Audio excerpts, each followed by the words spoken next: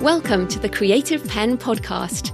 I'm Joanna Penn, thriller author and creative entrepreneur, bringing you interviews, inspiration and information on writing, publishing options and marketing ideas for your book. You can find the episode show notes, your free author blueprint and lots more information at thecreativepen.com, and that's pen with a double N. And here's the show. Hello creatives, I'm Joanna Penn and this is episode number 494 of the podcast, and it is Friday the 19th of June 2020 as I record this. So today I'm talking to JD Barker about writing cross-genre, how he came to write with James Patterson, and tips for strengthening story ideas before you even start writing. Plus downsizing to become a full-time writer, which I also did back in the day. And also how Jay is a discovery writer. Sorry, JD. So many of us with initials these days. He's a discovery writer for the detail, but he always does the blurb first to make sure it's a strong story, which I have actually done for the first time, which I'll come back to later. Plus ambition.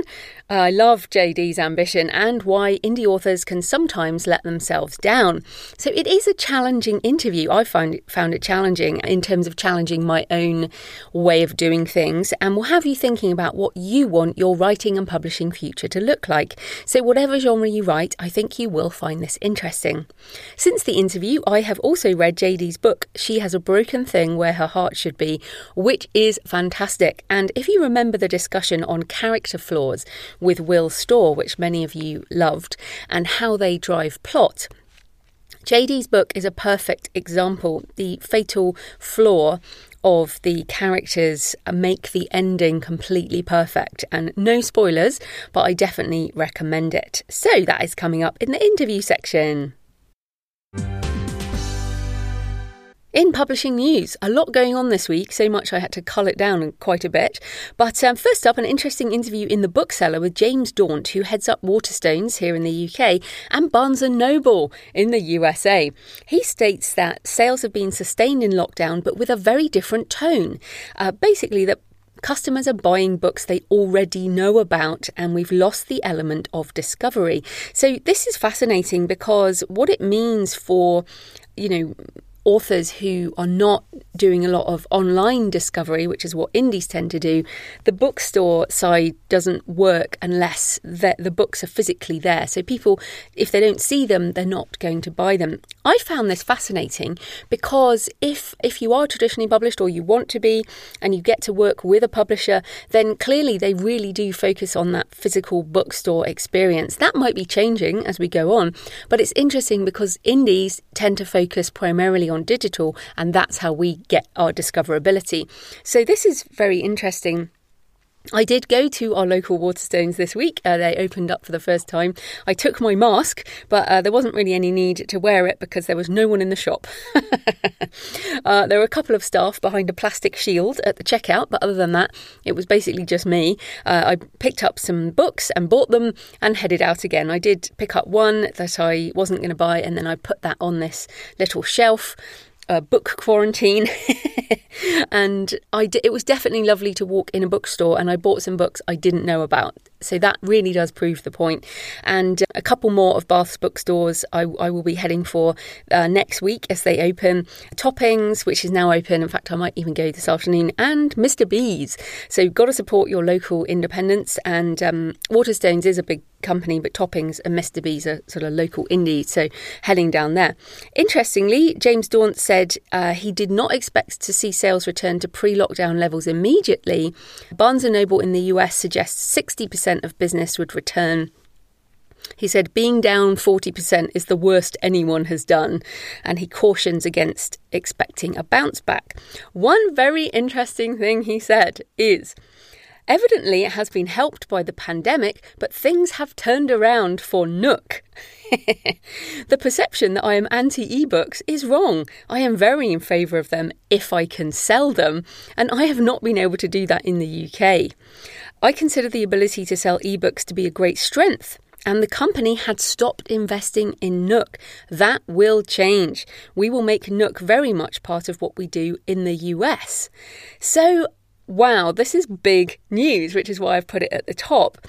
basically, back in, I think it was 2015, I had a meeting with some people from Nook in the UK, and essentially then, like a month later or something, they said, right, we're done with the rest of the world, and they pulled everything back to the US. And that, for me, was a sort of nail in the coffin. And as we've seen, Nook has not been, going to America and you walk into a Barnes & Noble and Nook is nowhere to be seen. But this is interesting because this means that things may well change.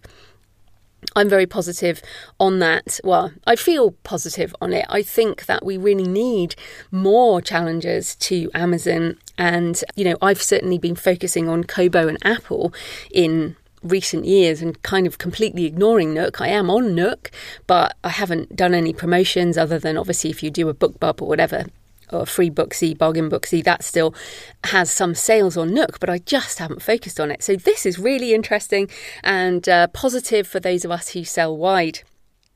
Also, one little comment at the end which caught my eye. If you remember, Elliott Advisors, which is this investment kind of hedge fundy company, bought both Waterstones and Barnes & Noble. And he says of that, Elliott will still sell us, but perhaps a bit later than might have done otherwise. So, and that's when they bought up these bookstores. They also bought Wordery from Bertram's during the lockdown, and which increases exposure. So presumably everything will be sold as a package at some point.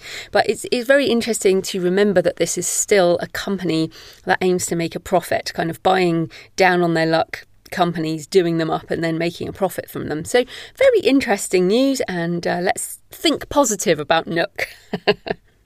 Then the newly formed Black Writers Guild calls for sweeping change in UK publishing, as reported by The Guardian. More than 100 writers sent an open letter to the industry, including Benjamin Zephaniah, whose poetry I have loved seemingly for a lifetime. I remember hearing him way back when I was at school and have always loved his stuff. Mallory Blackman, OBE, who was our children's laureate here in the UK for several years, and whose books Noughts and Crosses is a TV show.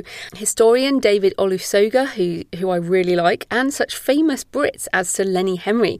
This includes a call for more representation across the spectrum of publishing, from agents and editors to sales reps and people in marketing, as well as in senior management. Quote, to guard against pervasive racial inequality, but will unearth more talent and help nurture a thriving literary culture in this country. And this is really brilliant. And although in a way, it's sad that these great creatives have had to form a separate guild. I also totally get it. And it is not, obviously, it's very different reasons and much more entrenched societal issues that have caused this, but it's also a similar reason to why Orna Ross founded the Alliance of Independent Authors back in 2012. And I remember this, I was with Orna when she went through this, setting it all up. And basically at that point, all the other writing organisations, pretty much all of them, there were very few, probably the romance writers and some of the genres, enabled it. But it was a lot of the writing organisations here in the UK, authors, associations, etc., excluded independent authors. So we had to set up our own group, which of course is now a huge international movement. And ironically, most of the writing organisations now are saying, oh, we're open to self-publishing authors in some way. And so I absolutely get why the Black authors would set up this Black Writers Guild. And I actually think it's a really good idea. And with the backing they have, this will be a powerful force. And I look forward to seeing where this goes, because what happened with the independent authors is we've seen things have become, if not equal, but at least there is a voice, and we are stronger together. That is really important. So I'm excited to see where that goes. And maybe even we can be supporters of the Black Writers Guild, even if we're not black. I don't know, just a thought. But anyway, I'm just really pleased about that. And these are some great creatives. Links in the show notes as usual.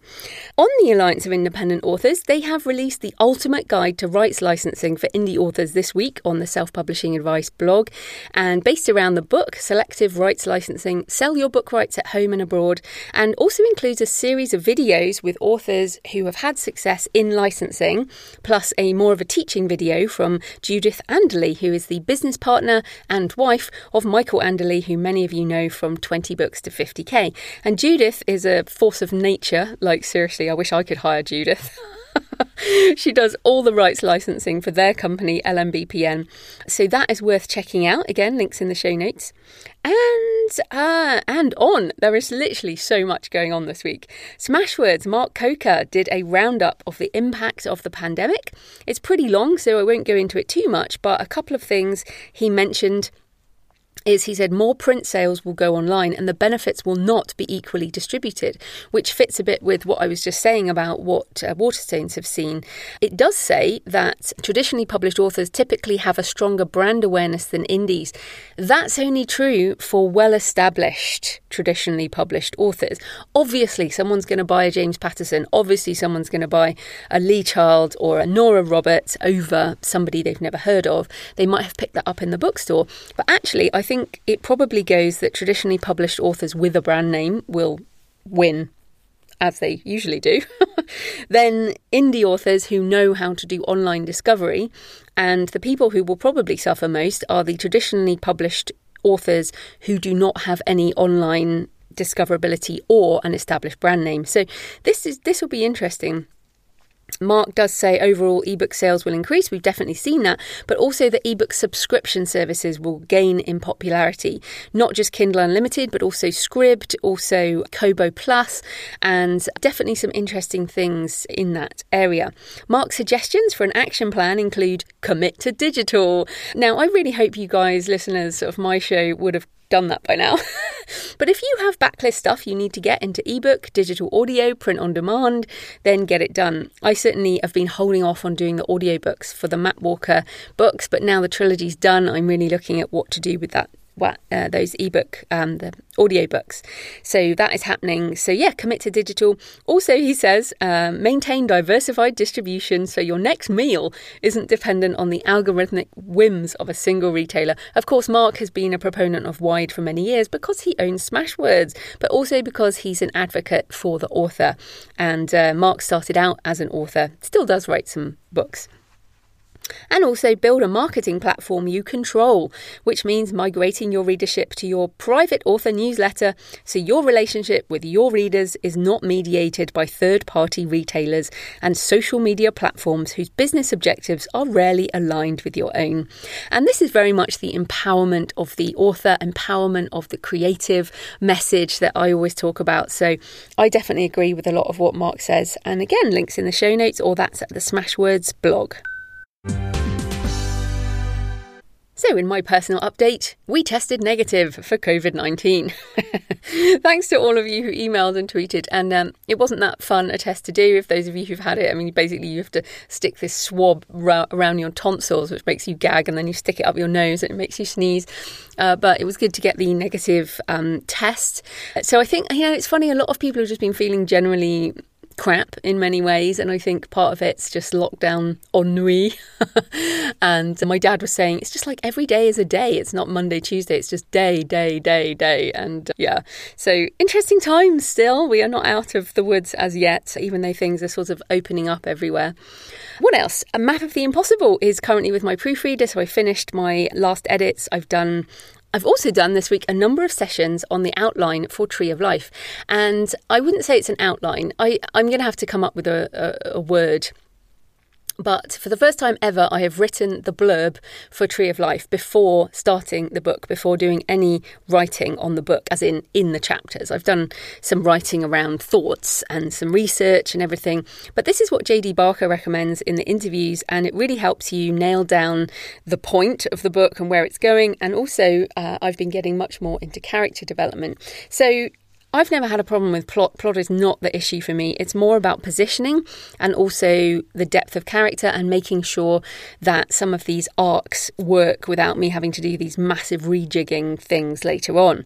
So I've been enjoying it so far.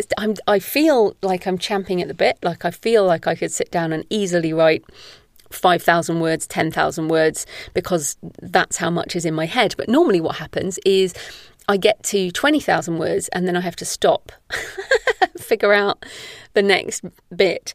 So this is it's interesting trying to tweak my process a little, but actually getting the blurb done early is great, because what I'm going to do is set up my pre-order.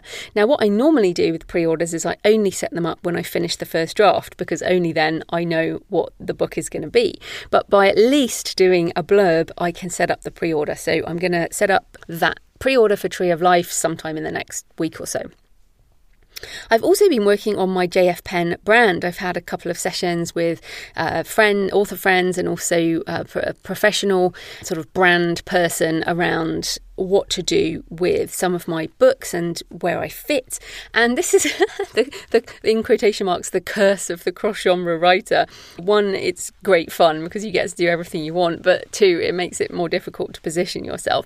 And what is nice about this interview with JD is that he basically says, well, I'm embracing cross-genre, I'm just doing that. And I still feel the same way, but I do have some things that I'll be sharing more in coming weeks. I've talked about this a lot more in my author business plan course, which you can find at thecreativepen.com/courses. And a lot of you are taking that at the moment, so I hope that you're feeling that's useful. And really, the last decade, the 2010s, were all about building my non-fiction brand into a strong business. And the 2020s, I feel, are all about doing the same with my fiction brand, JF Pen. So I'm not rushing, I'm taking it slow, I'm kind of revisiting everything, and I feel like my craft is, obviously we can all improve our craft, but having written like 17 novels now, I feel like I know how to write a book. I just need to tweak and learn from some things to make everything work together in more of an ecosystem. So that is fun. Also, useful stuff this week. I'm going to do a Facebook Live, so depending on when you listen to this, but Friday 26th of June at 5 p.m. UK, 12 noon US Eastern. Join me at facebook.com/thecreativepen, and I will answer your questions on writing, publishing, book marketing, and making a living with your writing. I will probably have a gin and tonic after 5 o'clock on a Friday. That's all right. I'll post the recording on Facebook and also on the blog the following week if you can't make it live. No worries. But that will be coming up. So thanks for all your emails and tweets and comments this week. Lots of people tweeting me and laughing and writing comments, recognising their own editing issues after last week's show with Chris. Heather C. Button says, finished listening to the interview with Chris Spizak. Can't stop grinning at how my characters grin. Great tips. And after I fix my structure, I'm going to be looking at the highlighting technique. Sarah Louise says, just listened, some great self-editing tips. I laughed when they talked about winking. I'll be removing all of those from my work in progress. Hannah says, this was absolutely brilliant. So many things here challenge me as a writer and an editor, especially the part about macro editing. And that is, arguably the most important thing. Megan says, breaking down the editing process into actionable steps has been one of my biggest challenges. This conversation really helped me bridge some of that gap in my mind. Thank you for this incredibly useful chat. And finally, Emily Reynolds says, I gobbled this episode up on my morning run here in Maine. Perfect timing as I finished the last chapter of my first novel, 12 years in the making. Well done, Emily. I've got to say, that is a great achievement. I have an interview coming up with Lindsay Baroka, who now is known as one of the most prolific and successful independent authors around. And Lindsay's first novel took, I think it was 7 years. So still a little bit shorter than you. But just to say, Lindsay is like a machine these days. I mean, a very amazing machine. So that's just to encourage you. The first novel often does take a lot longer than the subsequent ones. And lovely pictures as well from that run. So today's show is sponsored by my wonderful patrons. Thank you to everyone who supports the show on Patreon, to those long-term supporters and those new to the show. Did you know that you could support the show with just a couple of dollars a month and you'll get the extra Q&A audio around 40 minutes, sometimes longer, when I answer patron questions and talk about more personal things. So it's like a little community, a subset of the show. You also get the backlist questions, so you can binge more audio and learn lots along the way. So yes, I do have corporate sponsors on most shows, and they pay for the hosting, transcription and editing, but my time is supported by my patrons. It also plays an emotional support role. After over a decade, my patrons prove that the show continues to help on your author journey. I mean, goodness, what are we on? We're into year 11 now, which is kind of crazy. And you guys make me want to continue. So if you find the show useful, consider supporting the show at patreon.com, patreon.com/The Creative Pen. And thanks for the new patrons this week: Casey Ryan, Rachel Ambag-Shear, I hope I said that right, Mark Gredler, Wilhelmina Ulmar, Val Andrews and Anthony Tilt. I really do support. I really do appreciate your support on Patreon. I really, really, really, really do. Okay, let's get into the interview with JD.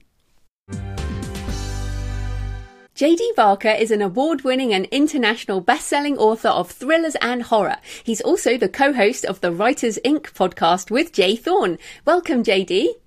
Hey, Joanna, how you doing? I am good. I'm thrilled to have you on the show. But let's start. Tell us a bit more about you and how you got into writing. Oh, geez, that's actually a pretty long story. So I'll go back all the way to the beginning. So when I was in college, and this was in Fort Lauderdale in the I graduated in '89. I was amassing all this student loan debt, and I wanted to work in the music business. That was my initial goal. So I got a job working for RCA Records, and I was essentially a glorified babysitter. So whenever they had a famous recording artist show up in Miami or Fort Lauderdale, I'd have to pick them up at the airport and get them to their hotel and get them to the radio station for their interviews and kind of chaperone them around town and hopefully get them back on the airplane without losing anybody.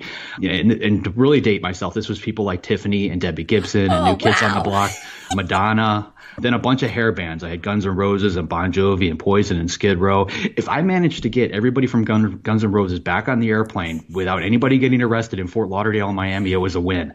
But, I was with these people for days at a time, and I had this student loan debt that was piling up. I'm like, well, how can I make money from this? And then I realized, well, I could interview them. So I started interviewing them while I had them in the car because it was a captive audience. And then I would write up that interview and sell it to Teen Beat and Teen People magazine and Tiger Beat and all these, magazines back then. You just rehash the same interview and sell it over and over again. And that ended up landing me a job working for a magazine called 25th Parallel, which only put out about 4 or 5 issues, but we had a cool group. It was founded by the editor of Circus Magazine.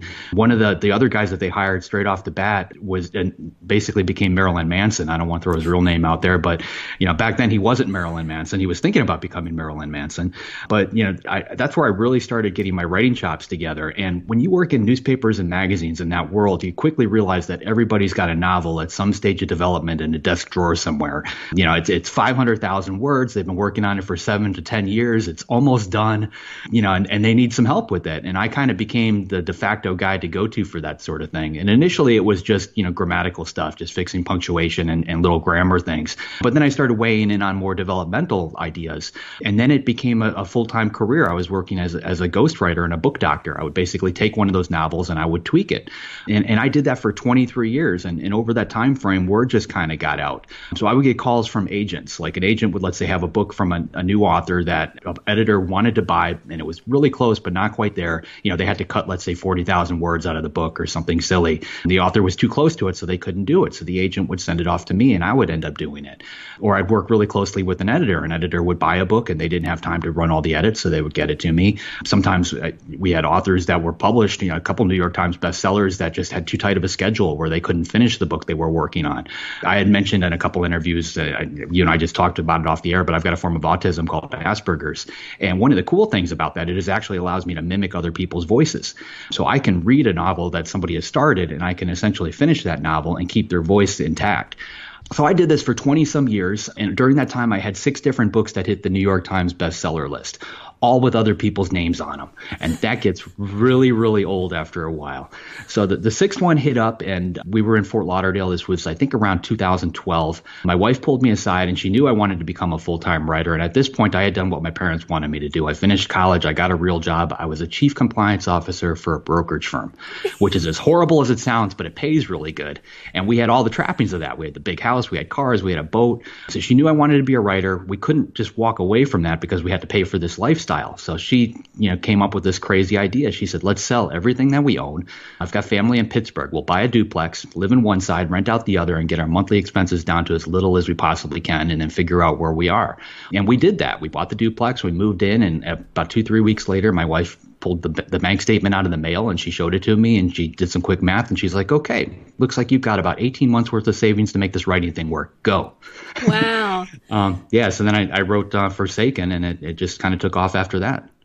Wow, I love that story, and I love that so much. You have such a cool background. Everyone's like, wow, you met John Bon Jovi. I'm still in love with John Bon Jovi after many, many years. I still listen to Bon Jovi songs. Don't tell anyone. We do too. It's one of the few things my daughter's 2.5, and we've got Amazon Echoes all around the house, and she'll go up to it and she'll be like, Alexa, play Jovi. Oh, I love that. But also, like, kudos to your wife. I mean, I actually did the same thing, and although I suggested it to my husband, I was like, for me to become a full-time writer, we have to sell everything and move to and downsize. So I think that downsizing is a really, really good thing. My Amazon Echo is playing Bon Jovi right now just because I said, Alexa, stop.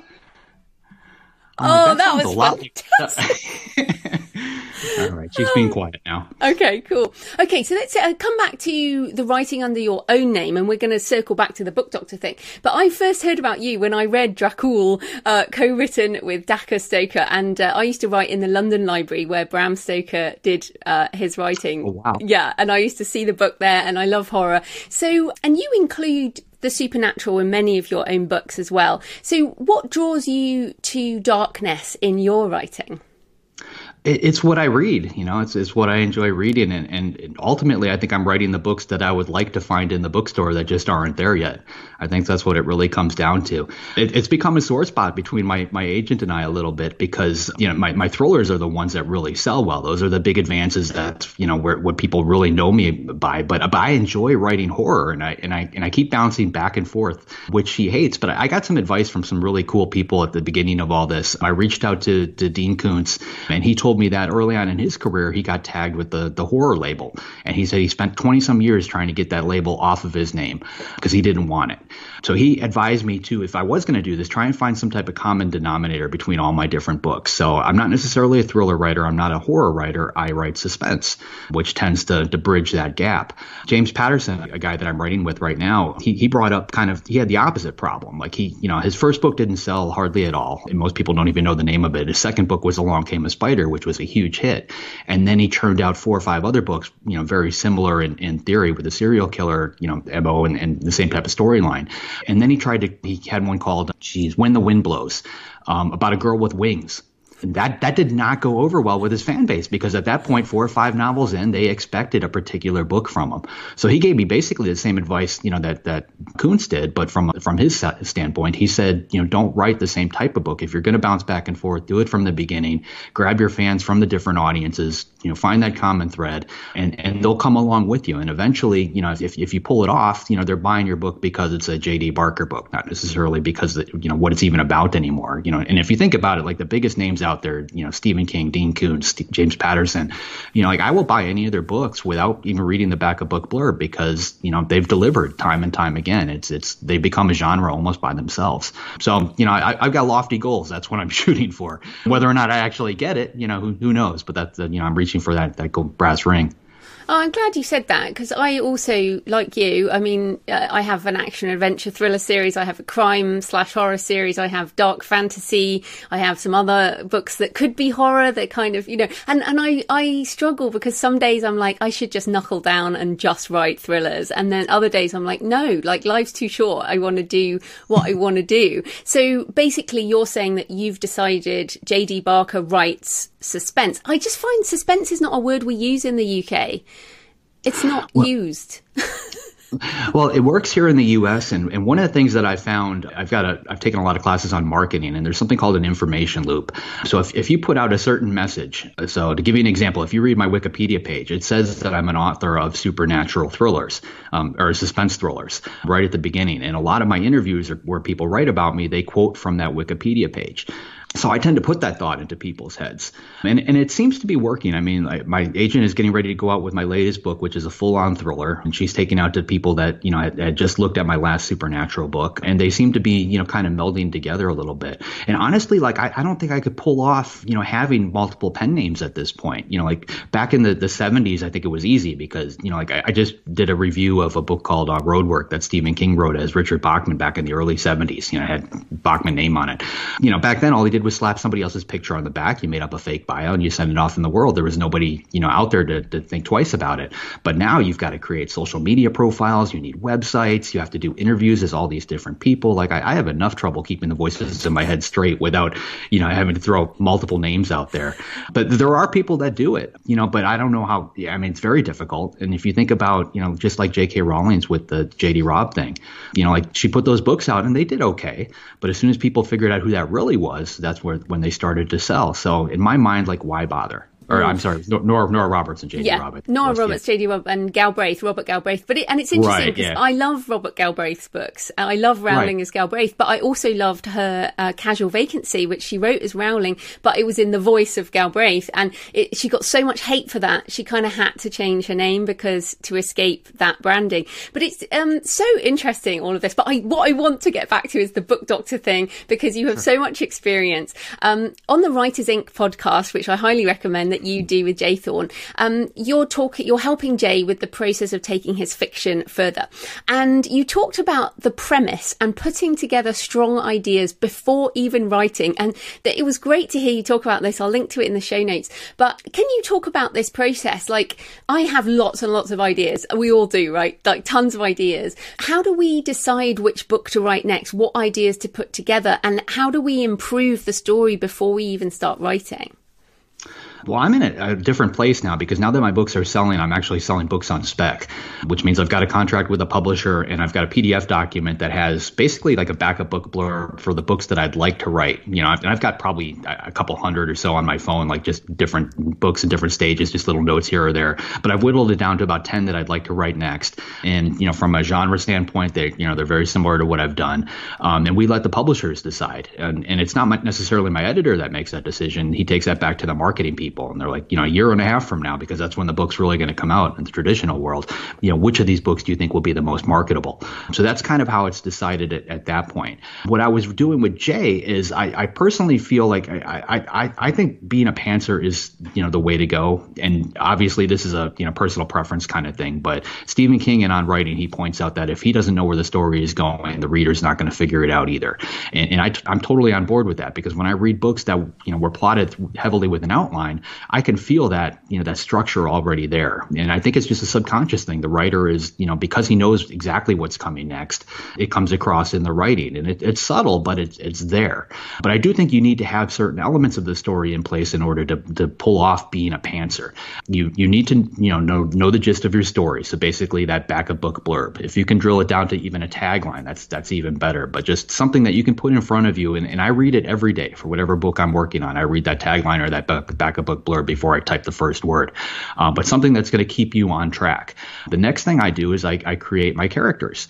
And once I have my characters together, and when I say create a character, like I know them inside and out. Like Sam Porter is the lead detective in my 4MK series. I could put him at the entrance to Disney World and I could tell you what ride he's going to go on first.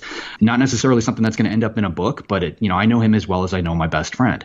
And that's how I feel you as the author need to know your characters before you should start writing, because you're in their head. You're communicating their thoughts. That needs to come across. Thomas Harris is a great example of this. If you read Silence of the Lambs, he seldom uses dialogue tags, but you can tell just from the dialogue who's speaking through that entire book. And that's, again, one of the goals that I shoot for there.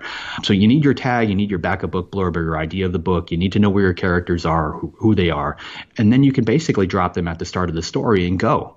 Personally, I like to have a beginning an ending and something that's going to happen in the middle in mind, as I'm writing. And I think that keeps my subconscious on track. I tend to liken it as like a straight road. You've got your beginning down at the bottom and you've got your destination as the ending for your book. And it's okay to kind of go off the road a little bit and go off into the weeds as long as you get back to that road. And as long as your subconscious knows how the story is going to end, I think it's going to eventually get you there. And so that's how I tend to do it. But, as a book doctor, I've worked with people that have, basically they've worked across every different aspect of this. They've been heavy outliners, to the point where they have a 200-page outline before they start writing. Other people that just have a couple sentences in mind. They have a rough idea where they want their book to go. So I've worked with so many different people that, I personally just kind of took the little bits of the, what I felt was the best from each of their systems and kind of threw it all together. So, but coming back to that back of book blurb that you create, like all these little ideas. See, my idea list, which has, is out of control, is lots and lots of one-liners and tiny things that need to be put together into a blurb. And like you talked there about the back of the book, so everyone has an idea of what that's going to be, some kind of, like you say, tagline, and then something that's going to draw people in. So how do we write that? How do we take these little ideas and bits and bobs and write that back of the book blurb that you're talking about? Well, I tend to expand on it. I use a program called Simple Note, and you could do this with anything. Simple Note is just a note-taking document that it's on my phone, it's on my Mac, it's on my iPad, and if I make a change on any one of them, it automatically updates all the other ones. So I'm like crazy adverse to paper. I hate having piles of paper all over the place, so I do everything on there. But I'll have one Simple Note document for each book I'm working on, and as I come up with those snippets that you're talking about, I'll drop them into that document wherever they fit in the story. So it is kind of like an outline, but it's not as stringent of an outline as other people. I'm working with Patterson right now, so he's a strict outliner. And when we first sat down, I brought that up. We were at lunch in Palm Beach. We decided we wanted to work together, and we came up with some ideas. But I said, listen, I know you outline. I don't. I don't like working with an outline. If we're going to do this, I think we're going to have to do it without one. And somehow I have no idea how I did it, but I convinced him to write his first book without an outline, through his entire career. And we had a crazy fun time doing it. I would create a scenario and try and paint our character in some kind of impossible situation, and I would hand it off to him, and he would not only get that character out of that impossible situation, he'd volley it right back and put him in an even more difficult one and say, here JD, your turn, you try. And we went back and forth like that through the whole book, and we knew how we wanted it to end, but we didn't know any of the middle stuff. Now the downside to that is probably 40 to 60,000 words ended up on the cutting room floor. When you're a pantser, a lot of stuff gets tossed. So we started working together on a second project together, and that one did have an outline. So I got to see, his method, and it does work, but we didn't stick to the outline 100%. And I think that's where the real difference was. If I had an idea that took the book off in a different direction, he was cool with it. The outline was just a framework. It was more or less just a suggestion. So yeah, I just kind of feel it out. I mean, at this point, he's got me trying to create an outline for a book because he still thinks that that's the way to go. And I'm trying to do it because I think if I can get to that point, then I could probably successfully write two books at the same time, like one in the morning and one in the afternoon. One of the things I took away from Dean Koontz, like a lot of pantsers tend to have a lot of drafts. They've got to go back through that book over and over and over again to get it right. Koontz only writes one draft from beginning to end. So he sits down in the morning and he rereads what he wrote the day before, and he edits it and cleans it up, and then he starts writing as soon as he hits that last sentence, and he just keeps going, and he adds like another 2,000 to 3,000 words to it, sometimes 5,000 or 6,000. The guy's a machine. But when he hits that last word on the final page, he's done with that book. And I think it's because he's editing as he goes.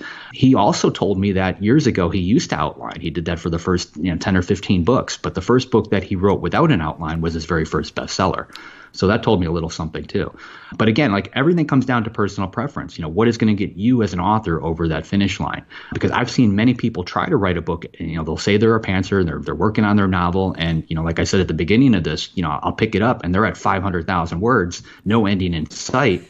And they're, we've been with those characters for 7 or 8 years of their life, and they don't know where they're going with it. And that's the downside really to pantsing. And I think that's why you have to have that backup book blurb. You have to have, a rough idea where your book is going to end in order to get there.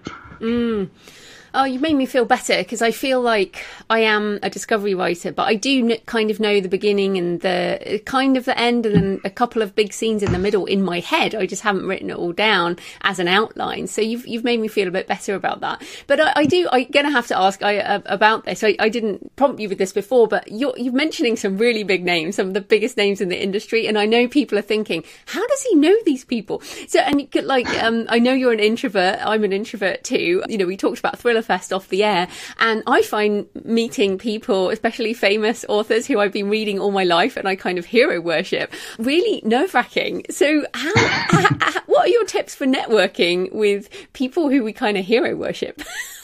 I honestly think it comes down to the Asperger's thing. My wife says that I'm fearless because I will try anything. I will approach anybody. You know, unless there's a restraining order in place, they're not going to keep me away. Stephen King, I got lucky there. When I wrote Forsaken, my first novel, I had to explain where the wife buys a journal. So just to get the book done, to get that last page on paper, I wrote that she walked into Needful Things and bought it there. You know, Stephen King's store. Fully expected to have to change that. And my wife, who's way smarter than me, she read it and she's like, no, let's just get his permission to use it. I said, well, how do you get King's permission to do much of anything?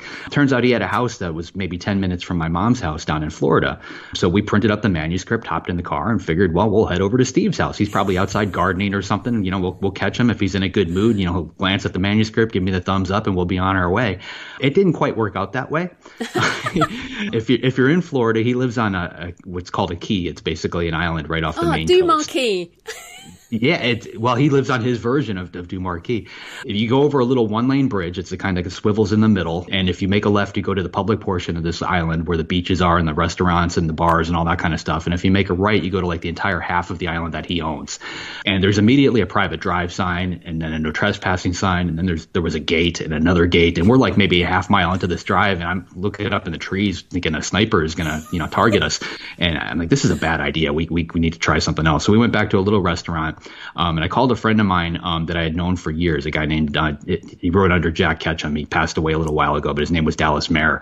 I called him up and told him what we were doing, and he was a real good friend of King's. He said, yeah, don't stalk Steve. He hates that. Here's his email address. Just send him the book. If he likes it, you'll hear back. If the book is shit, then he probably won't contact you. Just leave the guy alone. So I did that, and I ended up hearing back from King, and he gave me his thumbs up. And I've just kind of hit him up over the years via email for writer advice and kept in touch that way. And Dallas, the guy who introduced us, that came about just through a relationship. I used to get a newsletter about horror writers.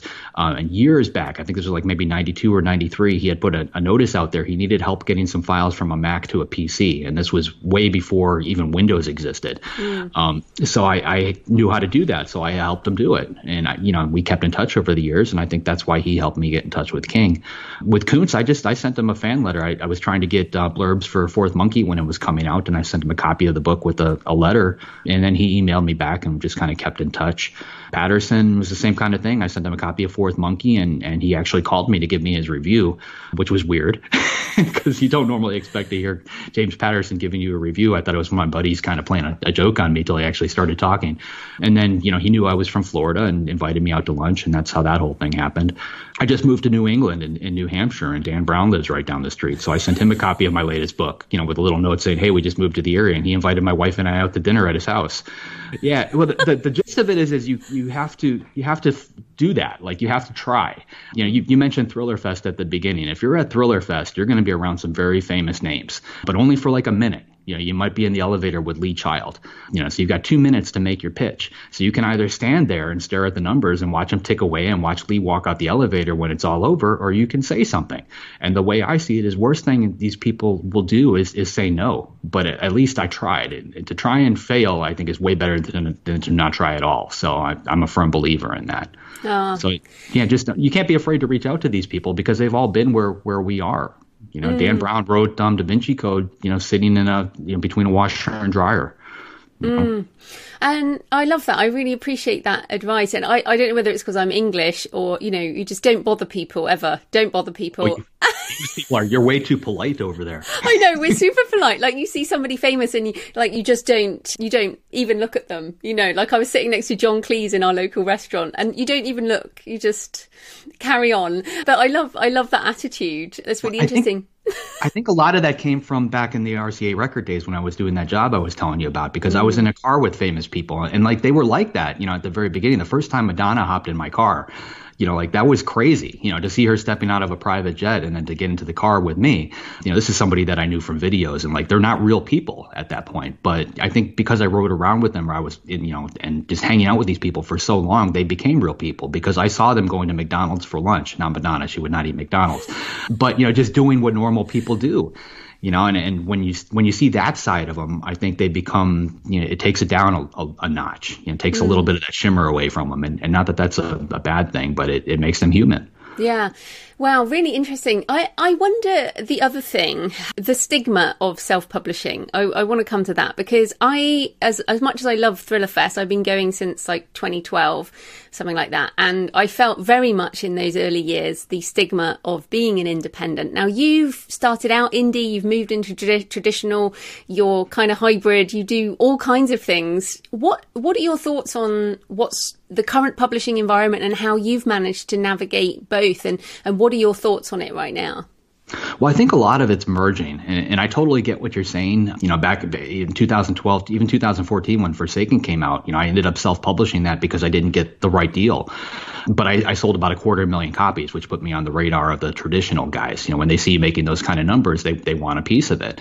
And, see, you kind of have to weigh everything. I mean, from my standpoint, like I had to weigh the dollars. With Fourth Monkey, I got a 7-figure advance, when we added everything up. There was a TV show and a movie attached. We literally hopped in I got a call from my agent. I was out on a run, and she said, hey, we just got a preemptive offer from the UK for $130,000. So I ran back home real quick. I told my wife we were going out to dinner, and by the time we got to the restaurant, we were at $800,000. And by the time we left, we had broken 7 figures.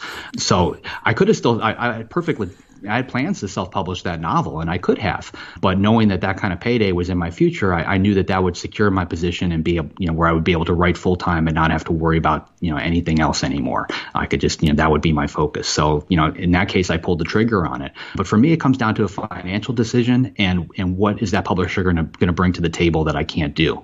In my latest book, we'll use that as an example, or actually my last two, The Sixth Wicked Child, which was the third book in my serial killer series. My latest book, She Has a Broken Thing Where Her Heart Should Be. I self-published those in all the U.S. territory, the English-speaking territory, so the U.S., the U.K., Canada. But my agent sold all the foreign rights to those books to the regular traditional publishers, so Random House and HarperCollins. Those guys have it in other places. And I think as long as you can turn in a product where it's on par with what they expect, you can do that kind of thing. Like every book that I write, it goes through the ringer. I have alpha readers, I've got beta readers. It goes through a professional copy edit. It goes through a professional formatting, all before I send it to my agent.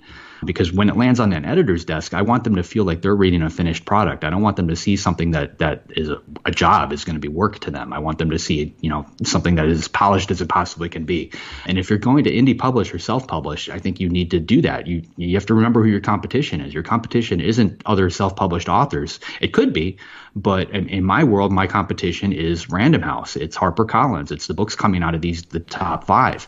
So I try to make sure everything I do is on par with that. And I think as an indie author or traditional author, you need to do that. But like I said, I think the worlds are blending together. I think it's becoming less and less clear, which side that you're really on. And if you do it right, the reader will never know the difference. Every book that I put it out as a hardcover, an audiobook, softcover, mass market paperback. A couple months later, I follow the same model that I see the big guys do. And I've got distribution through the same channels that they do. I use Ingram Spark for hardcovers. I've got a distribution deal through Baker and Taylor, which is another big one here in the U.S. They handle most of the libraries. So even from a bookseller standpoint, like they don't see a difference. They don't realize that I'm even self-publishing these titles anymore. And I think that's important because I get BookBub every day and I always go through it. When I see something that I like, I'll load it up and look at the Amazon page. And if I see that it's only out there as a softcover and as a Kindle book, I'll usually pass because that immediately tells me it's a self-published book. And in my world, the author didn't take the time to put out a hardcover or put out an audiobook. People like all these different formats. And if you want to get the largest possible reader base, you have to satisfy as many people as possible.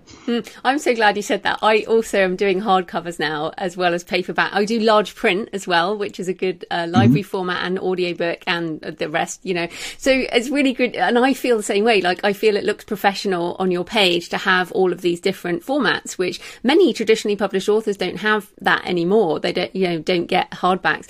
But I want to come back to the craft again, because your books are standing out from the crowd. As you say, you're getting these deals. What are indie authors doing wrong when it comes to story, like particularly in the genres you write in? How can you tell the difference, and how can we lift our game to that level? However we want to publish, I still think we want to lift our story game to the level of the top selling writers. So how can we do that? I honestly think a lot of indie authors don't take the time to really get the book done. They finish the book and they put it out there, but they don't go through some of the steps that I mentioned. They don't get a professional formatter. They do it on their own. They don't get a copy editor. They either do it on their own or they ask another writer friend to go through it. These aren't expensive things to do, but they make a big difference. And if I pick up an ebook and I start reading it and I see typos and I see errors, I'll usually put it down, because first of all, I don't want that stuff in my head. I don't want grammatical errors in my brain, because it'll start coming out in my own writing before I realize it, just because I'm reading it. But if the author didn't take the time to do those things, then they didn't care as much as they probably should have. And I think that's important. I think also because they write fast, the story is not quite 100%. Like the book that I'm writing right now, it's done. And if you've been listening to the podcast with Jay and I, you know that I've written like 5 or 6 different endings on this particular book. My agent just sent it back to me last week, and she's like, I absolutely love it up till chapter 79. You got to go from there and write the rest again. But I'm doing that because, she's got the ear, she's talking to editors, like my film and TV agents, they've got the same book, they're talking to people on that side, and they're all telling her what they'd like to see in this book. And I'm not afraid to make those changes, or I guess I'm willing to make those changes. One of the other things I see a lot, I run into quite a bit, or I see people that kind of, they see this as an art, which it is, but they don't realize that they're creating a product. So like when somebody tells them they need to change something, a lot of times they won't do it. They won't cut the novel down. They won't, do this. They won't do that, because they feel this is the book they want to tell, the story they want to tell, and that's it. Take it or leave it, which is great. But, if you're, let's say, building a car and you design the car that you want, and the buyers are telling you, well, we absolutely love this car and I would buy it if, and you're not willing to make some of those changes, you're not going to sell any cars. So you have to decide why you're actually in this business. Are you in the business to sell books? Are you in it just because you love to write? And all of those things are valid. I mean, I was writing for years, without anybody paying me for it. It was my outlet, just like anybody, probably everybody listening to your podcast. It's lethargic. It's one of those things. So if people stop paying me tomorrow, I would still write every day. So that's not an issue. But knowing that I am writing professionally and that people are buying my books, I tweak them and I make sure I put out the best possible product that I can every single time. And I don't let it leave my desk until I do, even if it is painful, even if you have to write that ending 10 times. Yeah, it's so interesting. I wonder, what's your thought on length? Because I feel like many of the books I read from traditional thrillers, Dan Brown's a bad example because he's an outlier. Well, let's take James Patterson. His books are shorter, but I feel like many indie authors are writing shorter books, whereas the traditionally published books are still 80,000, 90,000 words for, say, a thriller. Do you think there is a word count difference, and is that reflected in the depth of the writing? I mean, Dracul was very long. I think I seem to remember it being a pretty long book and had a lot of depth in terms of the characters and the atmosphere and all of that type of thing. So do you think length has anything to do with it these days? It does, and it's not something that I realized until I really started, talking to editors. But it comes down to a cost. So Dracul, for example, it's 160-some thousand words. The original Dracula was 166,000 words. After they cut 102 pages out of the book, the final book was 166,000. That is on the high end. Most traditional publishers really want to see a book that's like 80 to 100K at this point, especially as a debut, if you're going out there for the first time. My last book, She Has a Broken Thing Where Her Heart Should Be, was 206,000.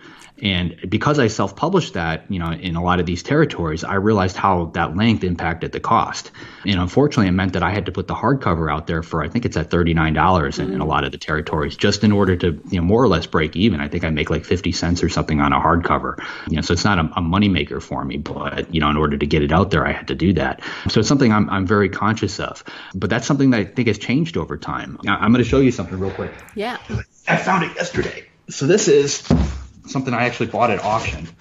And I don't know if you probably can't see it on the camera, but this is Stephen King's actual draft of Needful Things. Oh, wow. It's the pages off his typewriter. Oh, wow. That's amazing. Yeah. So I bought it from David Morrell, the guy who created Rambo. He used to be a beta reader for Stephen King. David's been on the show. Okay. So I'm going to see if I've got the letter here, because he actually touches on it in the letter. Dear David, here's the manuscript I promised you. The size is daunting, because he knew it straight off the bat. I don't think you could get away with a book this size. And this is 200-some thousand words, too. And I don't think you could do it in today's publishing world. Attention spans are too short. Readers like to be able to consume content, but they like it in small bits. And I think that we're being conditioned for that. Like I find it very difficult now to just watch TV. As an example, like if I'm sitting in front of the TV, I'm also on my phone while I'm talking to my wife or talking to my daughter. Yeah. And having a news channel on with the scrolling ticker and, like different headlines and this, like our brains are being conditioned to consume all this content very quickly in small little bits. I think it's making it more difficult to sell books. That being said, Broken Thing, because of the length, is doing phenomenal in Kindle Unlimited, because people are getting hooked on that first page, and there's, almost 800 pages in that book, so as soon as I grab them, I know I've got them. So my page count is I'm selling almost twice as much in there just because of the length. But if I were to try and take that book to the traditional publishers, we did shop it, and they wanted to see some cuts there. They wanted to see it down by about 60 or 70,000 words, and I didn't want to do that with the story. So if you're trying to produce, I guess the gist of this is, because I'm rambling here, if you're trying to pursue a traditional deal and it's your first one, try to get that book between 80 and 100,000. That's just the sweet spot where they want to see you. Fourth Monkey was 126. That was on the long side, but they were willing to deal with it because they liked the story so much. But 80 to 100 is where you really want to be. Fantastic. And then we're almost out of time, but I did want to ask you about marketing. What kinds of marketing do you do or have been successful for you in selling books? Oh, I do everything. Facebook ads, Amazon ads. I was talking to Jay about this the other day because we had a guest on who specializes in Amazon ads, and I honestly don't understand them. I'm trying to hire somebody to actually do that for me, and none of these people seem to be out there because I'm throwing money at it. Like I've got ads running like crazy, and I'm afraid to turn it off because I don't know whether or not it's working. So I'm just letting it go, and obviously not good business practice, but that's the way that it is. But I tend to do all that, and I look at a lot of the new stuff that's coming out. Like I've been studying TikTok like crazy, trying to figure out how to market and sell a book on TikTok. And I haven't broken that formula yet, but I'm sure it's out there. Snapchat is another one. Like how do you sell books on Snapchat? So as these new programs come out, I immediately run out there and get my username, whether I'm going to use it or not, just to make sure I can get JD Barker and somebody else doesn't grab it. And then I try to find some way to utilize it. Back when I was driving these recording artists around, Madonna once told me that when she gets a marketing plan for one of her albums coming out, or back in the day, I think Vogue was coming out when I talked to her. She said she goes through that entire marketing plan and she looks at what they're doing, and then she makes a list of everything they're doing, and then she makes a new list of stuff that they're not doing. And that's where she would go out and she would hire her own people to actually fill in those blanks. So I've been doing that on the book side, because when you're with a traditional publisher, they give you a marketing plan. It's like a PowerPoint presentation, and it's usually like a 30,000 foot view of what they're going to do. But I tend to see holes in it. Like they don't use BookBub, things like that. They tend to not rely on bloggers or Instagram, readers, where I do. And like right now, that's helping tremendously, because, I've got the book, even now that I'm working on with Patterson, it comes out in September. Like we're hitting up bloggers for that because we can't go to stores. We can't do a book tour right now. But that particular world, they're still spreading the news through social media. So they're kind of coming around. I tend to liken traditional publishers, their marketing departments, as like a big cruise ship, and an indie author is sort of like a little speedboat. We can zip around that cruise ship and we can run circles around them. If you have a handle on what you're doing, you can turn a lot faster than they can and try new things. So if you see something as an indie author that looks like it might work, try it. Worst, like I said earlier, you either try and fail or you don't try at all. But at least if you failed, that you made an effort at it. No, it's great to hear that, because, so many people just say, oh, I just write great books. I'm like, no, you definitely do something. So I'm glad you said you do. Yeah, writing a good book is just a small piece of the whole puzzle. Like it's pretty much it's a given at this point. The book has to be like a 5-star read. If it's not, like I don't even know that I would go out in the world. There's a million books published every year, and yours is just one of them. Like if it's not a 5-star read, if you're willing to put it out there knowing that it's got problems, and you're 3.5 star or whatever it ends up, something's wrong. You need to tweak that, or you're gonna be stuck in that world forever. Well, this has been really fantastic. Tell people where they can find you and everything you do online. The easiest place is jdbarker.com. On Twitter, I'm JD Barker. I'm on Facebook and Instagram and the other ones, but my publishers tend to run a lot of the stuff that is on those. So Twitter and my website are probably the best places. And the Writers Inc. podcast with Jay Thorne. I can't forget the Writers Inc. podcast every Monday. Fantastic. Thanks so much for your time, JD. That was great. Oh, thank you. This was fun. So I hope you found the interview with JD really interesting and perhaps also challenging. It certainly has me thinking about what I want my fiction career to look like. And I admire JD's ambition and commitment, and I want to see how I can lift my game in many ways. So how about you? How can you lift your writing and publishing game? And definitely go and check out the Writers Inc. podcast, which JD does with Jay Thorne. And Jay's been interviewing tons of very famous authors, including James Patterson.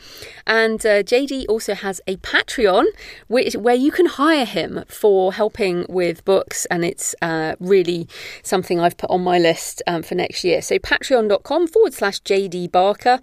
And have a look at that. Right, next week I'm talking to Natalie Sisson about building a business around a personal brand, especially over the long term when things inevitably change. Natalie is a non-fiction writer. We're back on non-fiction next week. And she used to be the suitcase entrepreneur and then settled down in New Zealand. So she couldn't be the suitcase entrepreneur anymore. So she had to pivot in many ways, but her core self remained. And actually, this week I had a chat with an author who had many sites, but not around her name. And we were talking about how you do things for the long term and how things change. What doesn't change is your name, generally, unless you get married or whatever and want to change your name. Penn is actually my maiden name, the name I was born with. And when I got married, I actually changed it back from the name I had after my first marriage. Very complicated. Anyway, and I do have joannapenn.com, and it points to the Creative Pen. But my point being that having a business around your name means that it can go for a really long time because you can do anything you like with it. So there's a little tip. More tips next week as we focus on business. And happy writing. I'll see you next time. Thanks for listening today. I hope you found it helpful. You might also like the backlist episodes and show notes available at thecreativepen.com/podcast. You can also get your free author blueprint at thecreativepen.com/blueprint. If you'd like to connect, you can tweet me at The Creative Pen or find me on Facebook at The Creative Pen. See you next time.